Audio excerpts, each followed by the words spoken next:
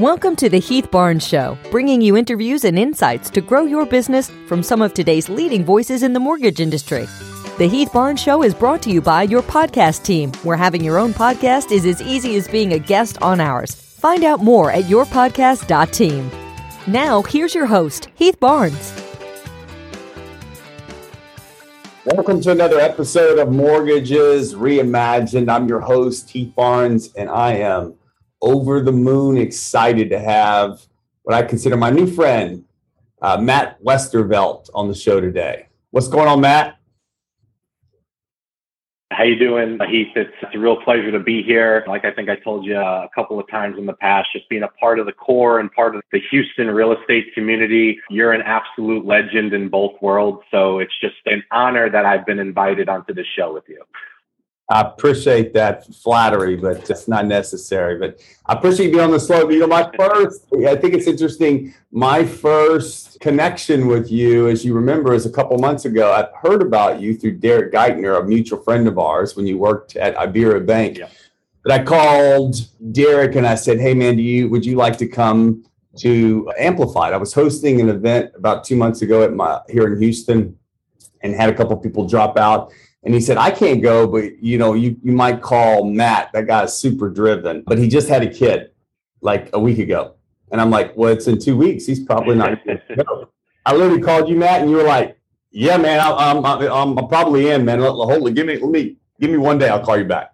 And sure enough, you were like, "Yeah, no, I'm all in." So I appreciate that, man. Where'd you get that drive from? Yeah, so I think couple of reasons. One, I just was always an athlete growing up, played, football, basketball my whole life, played high school football, college football. And so I think the inner athlete in me is just super, super competitive, right? And, I've had a period in my time in my past where honestly finances were a real issue, right? So I'm very motivated by financial success. Some people are, I think, ashamed to talk about that. I'm personally not, just because of some of the financial struggles that I've had in my own life. And I think that's what's really drawn me to this business, is to help other people in their finances and help them be financially successful. Yeah, for sure. Yeah, you've been in the business now about 10 years, and I know you were with a bank before. And on our pre-call, you were sharing with me that on your first summit, like in 2018, you realized you were the only guy in the room of 500 people that worked at a bank. So just so the audience can get to know you a little bit and your journey, I'd love to hear your story, like how you got in the business and your first summit. Yeah, sure. So to rewind a little bit to about 2009, I was in college at the time and getting ready to go back fall semester, junior year. And we're at the height of the financial crisis, right? My dad was in the construction business. Construction got hit, like all real estate, got hit really hard during that period. And basically sat down one day and said, "Hey, don't have the money to send you back to school." Right. So that was a big shock for me. And that's kind of, I think, when the whole motivation of finances really started in my life. Right. And so I was very fortunate. This was going into my junior year. Right. Okay. So, I was very fortunate at that time that I had an internship on Wall Street. So I was born and raised in Connecticut, right outside of Manhattan, about 50 miles north in Fairfield County, before I ultimately moved to Houston about 7 or 8 years ago. But so had an opportunity for that internship to go full. And so kind of had made the decision that I wasn't going to get myself into $150,000 of student debt. Right. So I said, "Hey, let's just take this and see where it goes." Right. So before I was on the mortgage side of the business, I was in wealth management for about 3 or 4 years. And, I very quickly learned that that's one of those businesses that where the grayer your temples are, the more credibility you have. Right. Totally. And no wealthy investor or entrepreneur was handing over them and their family's life savings to a 19 or 20-year-old kid. Right. So basically did that for 3 or 4 years, literally made no money, was a super financially hard period of my life. And then ultimately, through that wealth management career, ended up landing at Wells Fargo Advisors, which, for those that don't know, is Wells Fargo's wealth management arm. And again, same thing. I'm 22, 23 years old. No one's handing over their life savings to me, right?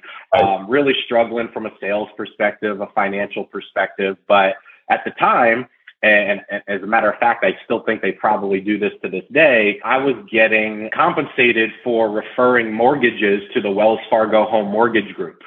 Okay. And growing up, my mom was a realtor. All of her friends and all the people that I grew up knowing were realtors, right? And so they were starting to send me business a little bit.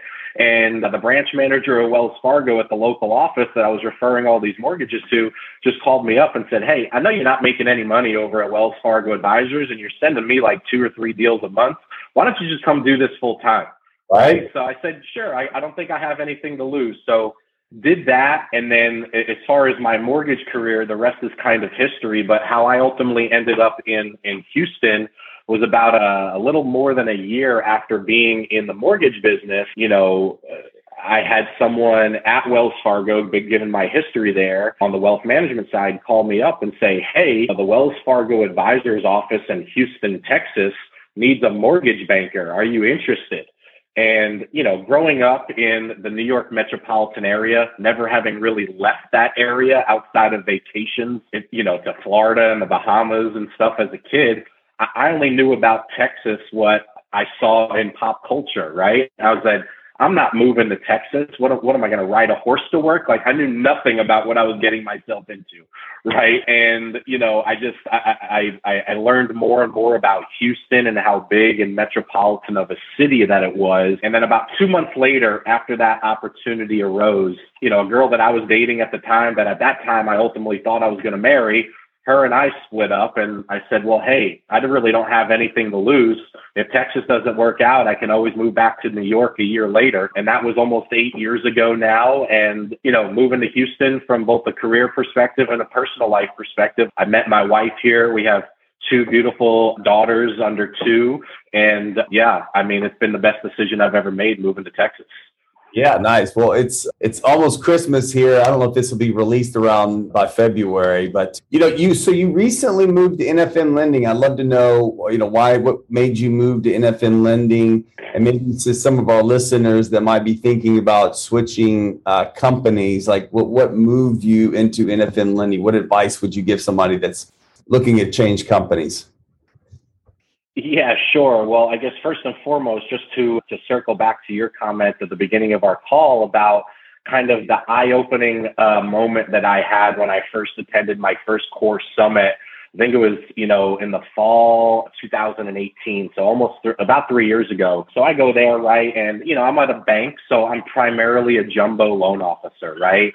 I think my average loan size at that time was probably $800,000 or $900,000, which, Houston isn't the Bay Area, so that's a pretty big loan amount for Texas. Sure. Right? Yeah. And so, I went thinking like, okay, I'm going to learn a little bit, but my stuff doesn't stink, right? Like I'm the business, right?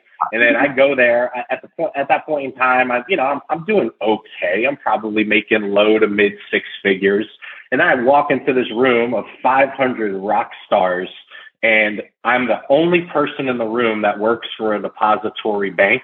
And everybody in the room makes at least 5 times more than I do. And I said, okay, wait a second. What am I doing wrong? Right. And then I just dove headfirst into the core and the core model on how to build your business properly, on referrals and how to build a team. And really what ultimately drove me to leave the company that I was at and join NFM Lending was just kind of that career and team progression. I just think in this business, it's really important to be a part of an organization that is going to support your vision for your business and adding staff so that you can grow your business exponentially while still having a semblance of life balance outside of the office, especially if you have a family and children like I do. So, I probably talked to 8 or 10 different companies before I ultimately decided on NFM. And it was really just a great fit. We're a mid-sized company. We'll probably fund about 10 or 12 billion as an organization this year. So it's not an organization where I'm so big that I'm a number, but it's also not so small that we can't compete with, some of the larger competitors in the marketplace. So really from a size and a culture perspective, they were just really a sweet spot for me and why I ultimately decided to land with them. Yeah. Yeah, I love David Silverman and Jan and that whole group there. They have the bottom up service mentality, which I think is going to be essential moving forward as fintech and other pressures come in on our industry. So, and to give them a little bit of credit as well, one of really my deciding factors for anyone out there that's maybe considering NFM in their journey. NFM was really the first company that I've ever worked for and one of the first companies that I've ever talked to where the management team treats the loan officers and branch managers like their clients, not employees. And that was really important to me. Yeah, definitely family environment. So, when I switched companies probably, 2017. And, my list was I needed good leadership. They had to have good products. They needed to be nationwide. They needed to sell directly to Fannie and Freddie. I need to have a P&L. So, everyone has different topics or things in which they need to address when changing companies. But anyways, like you said earlier, entering, very unusual times in our industry. They're talking about increasing mortgage rate. And I think in the future, we need to tighten things up. I'm curious, what are 2 or 3 things that you're doing to look into the future to say, okay, how am I going to compete in the new environment that we're about to enter? Yeah, sure. So I think really it's just, I think a lot of people talk about this in this business, but it's a lot harder to implement than it is to say, but leading with advice versus price. Right. The way our team operates is, we really truly see ourselves as almost a financial advisor to our clients or an extension of their financial advisor and their holistic wealth management and financial planning. Right. And maybe that's a little bit of my background coming from that side of the business first. But I think, really going above and beyond and having that conversation of, hey, here's not just a rate and payment, but how does this strategy fit into your overall financial life and really just providing value, right? Because, anybody can close a loan. Most companies have good rates. Like a lot of loan officers say that, and it always makes me chuckle like, oh, we have like really good rates and we close on time. Like that's the price to entry. No one calls on a realtor or a client and says, hey, our rates stink and we're probably going to miss closing by 3 days. Right. So you have to go above and beyond and just really not just build a relationship with those referral partners and clients, but truly add value by being more than just an application taker. I love that. I'm going to steal that from you. Advice versus price, but and I agree with you 100%. Providing value not only to your realtors but also to your clients. And I think the best advice we can give loan officers today and clients if they're listening is the new environment that we're in today is a highly inflationary environment. And so you got to flip what you thought before, which is, okay, let me put a lot of money down. Let me pay it off as quickly as possible because that's good. And today, that's the worst advice. Like put as least the money down, don't pay a penny more because if your interest rate is between 3 and 4% or it's below inflation, you're ahead of the game. And I'm actually starting another podcast called Money Reimagined, where we'll be talking about money, cryptocurrency, and other things such as that. So anyways, but I love that. Advice versus price and providing value. What value are you providing like to the agents now? Besides closing on time, what other strategies do you provide? Yeah, well, I think a big part of the value that we're able to provide to our agent partners is, of course, constantly looking for, through our own network, unrepresented clientele that we can refer back to our partners and reciprocate in that regard. But I think really just to circle back to my experience in the core and not just the rock star loan officers that I've been exposed to, but also the rock star realtors from all over the country and seeing what they're doing and how they're building their teams and how they're just absolutely killing it in their marketplace. and taking those tips and tactics and sharing those with our realtor partners. So, one of the things that we're sharing with our realtor partners with right now is the idea of the showing agent versus the buyer's agent, right? And so if you think about a typical big real estate team, right, you have a team lead with a bunch of buyer's agents, and that team lead is sometimes splitting 50, 60, 80% of the commission with that buyer's agent. Well, my thought process for our realtors is, why are you giving up half or 3/4 of your revenue to somebody that's benefiting from your database and your clientele? So some of the things that we're coaching our realtors on is, hey, put your licensed salespeople on salaries plus per file bonuses versus commission splits. And I think those are the types of conversations that really help us stand out as a lender, where our agents truly feel like we're partners with them and almost consultants in their business versus just a vendor, right? Like if we can help an agent grow their business and, increase their margins by 10% while keeping their staff happy, that's something else that no other lender is doing, in my opinion. Yeah, it's funny you bring that up. I just came back from Tony Robbins' Date with Destiny in Florida, and it's a 6-day event. It's pretty intense. But my buddy, my partner, while I was there, was a realtor from New Jersey, and he has a couple of buyer's agents, and he literally is giving them half the commissions on the deals that he brings in. Like he brings it in, he gives it to them, takes them out to show a house, and they get half.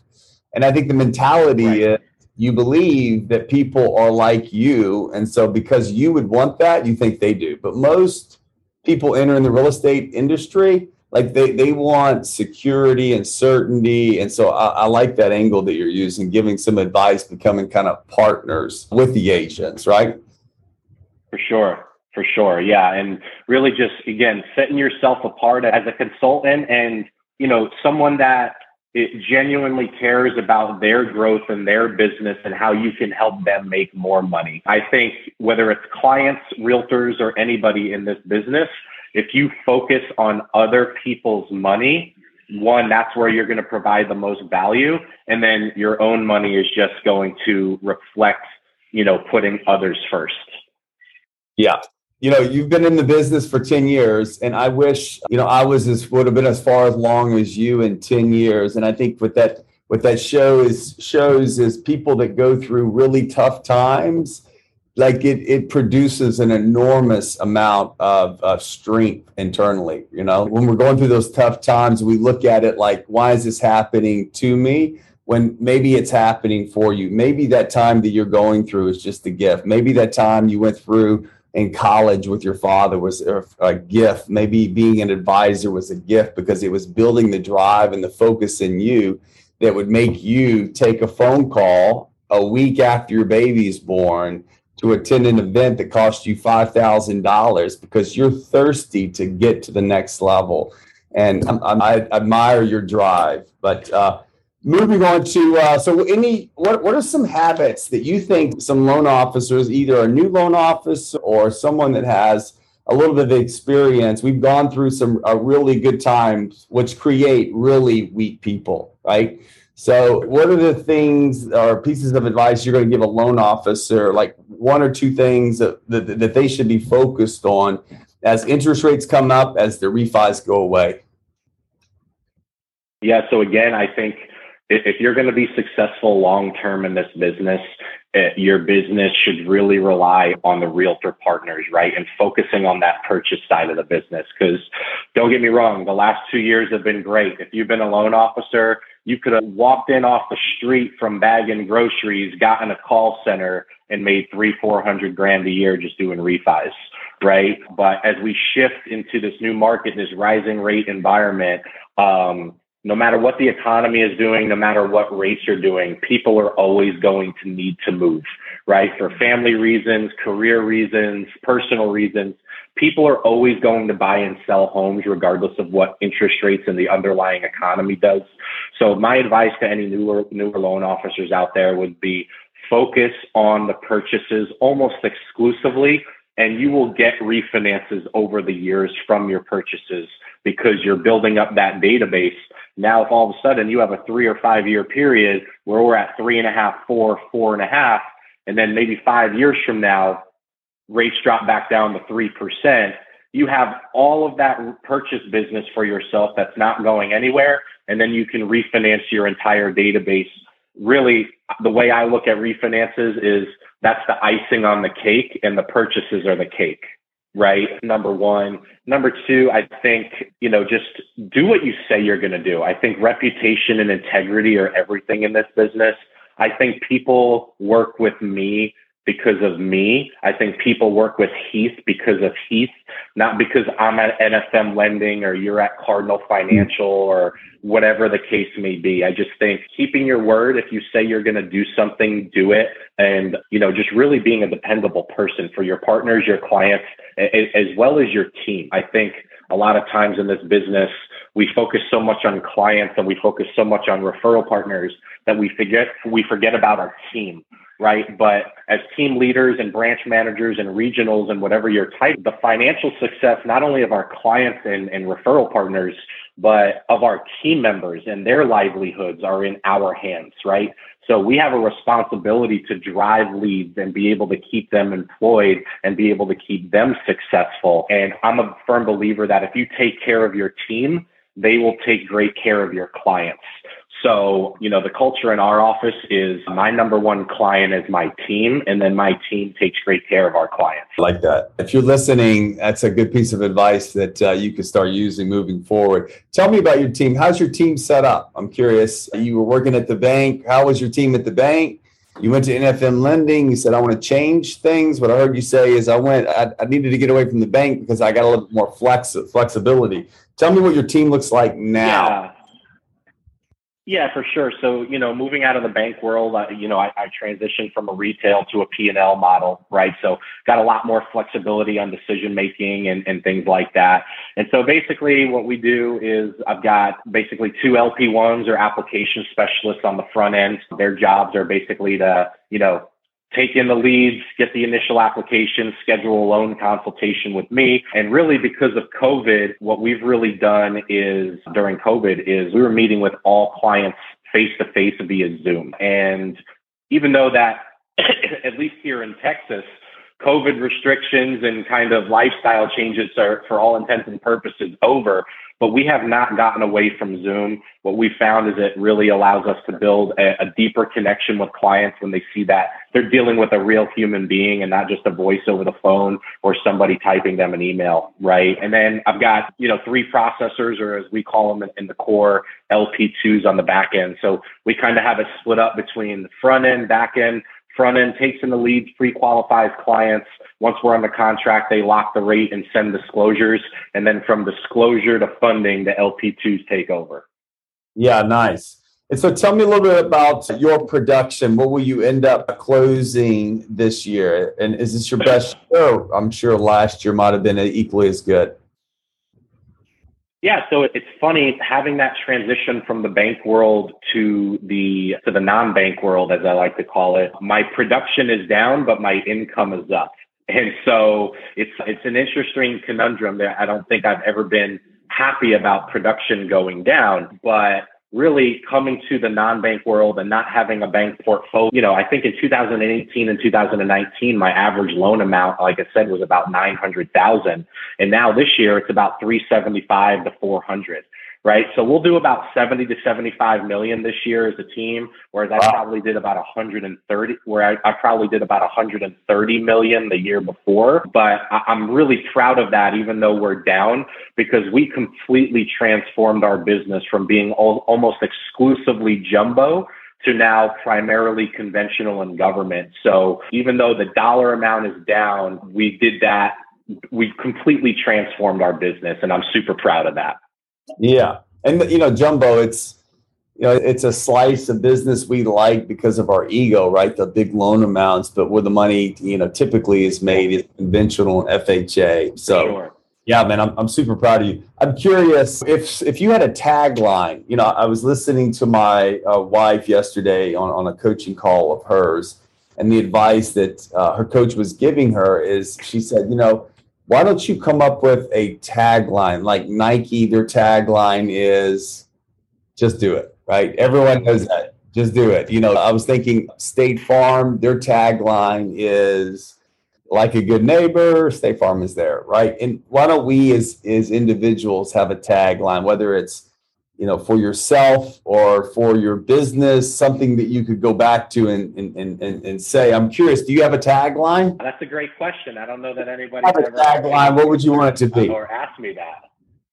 And I think, if I had to put me on the spot, if I had to pick something, I would just say maybe, grind it out. And what I mean by that is in this business, and even going back to sports, right? I've never been the most talented person on the field or in the business.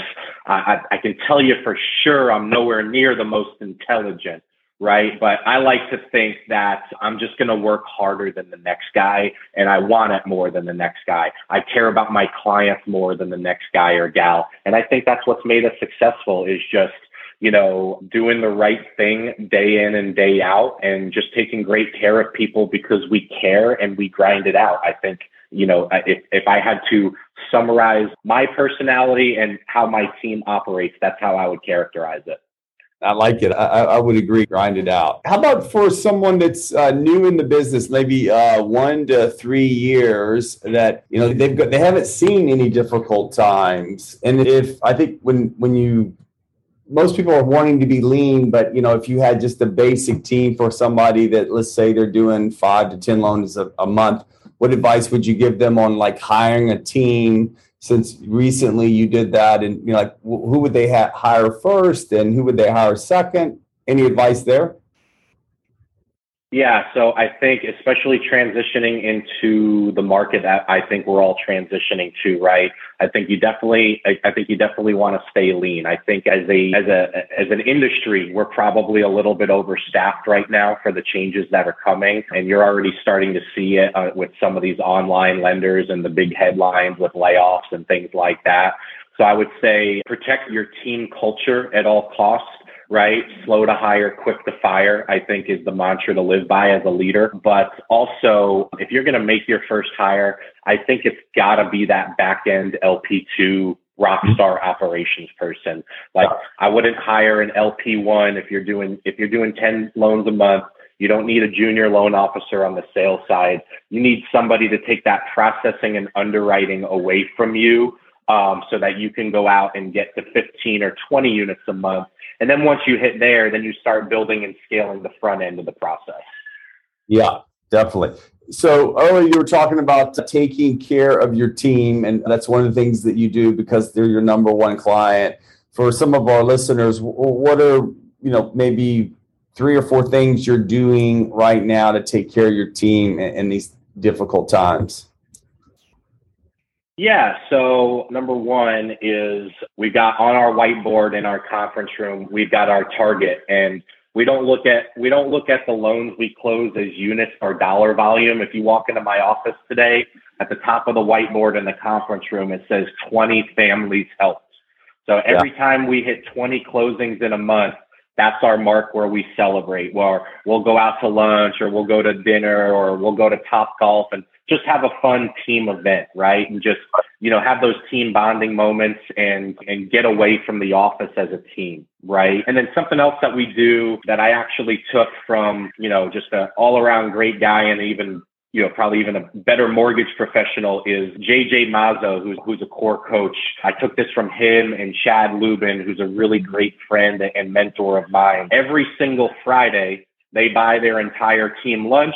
They have lunch as a team. They have a weekly recap meeting, and they discuss their metrics. They discuss, hey, how did we go above and beyond for a client this week? Name a client that we catered to this week. And, just really constantly getting feedback from the team of what's working, what's not working, what processes we need to tweak. So number one, I just think, taking care of your team and feeding them every now and again is super important, right? I love having lunch with my team once a week. And 2, I think, taking care of your team also is making them feel like they matter and that their opinion in how the business is run matters, because it does, right? And so I always love those weekly meetings where I'm getting that feedback of, hey, this part of our process is a little wonky. Maybe we could do this instead first, or hey, gave us a really great compliment the other day. Maybe we should be asking them for a referral, and uncovering those current and past client referral opportunities as well. So we call that Friday lunch, we call it family dinner in my office.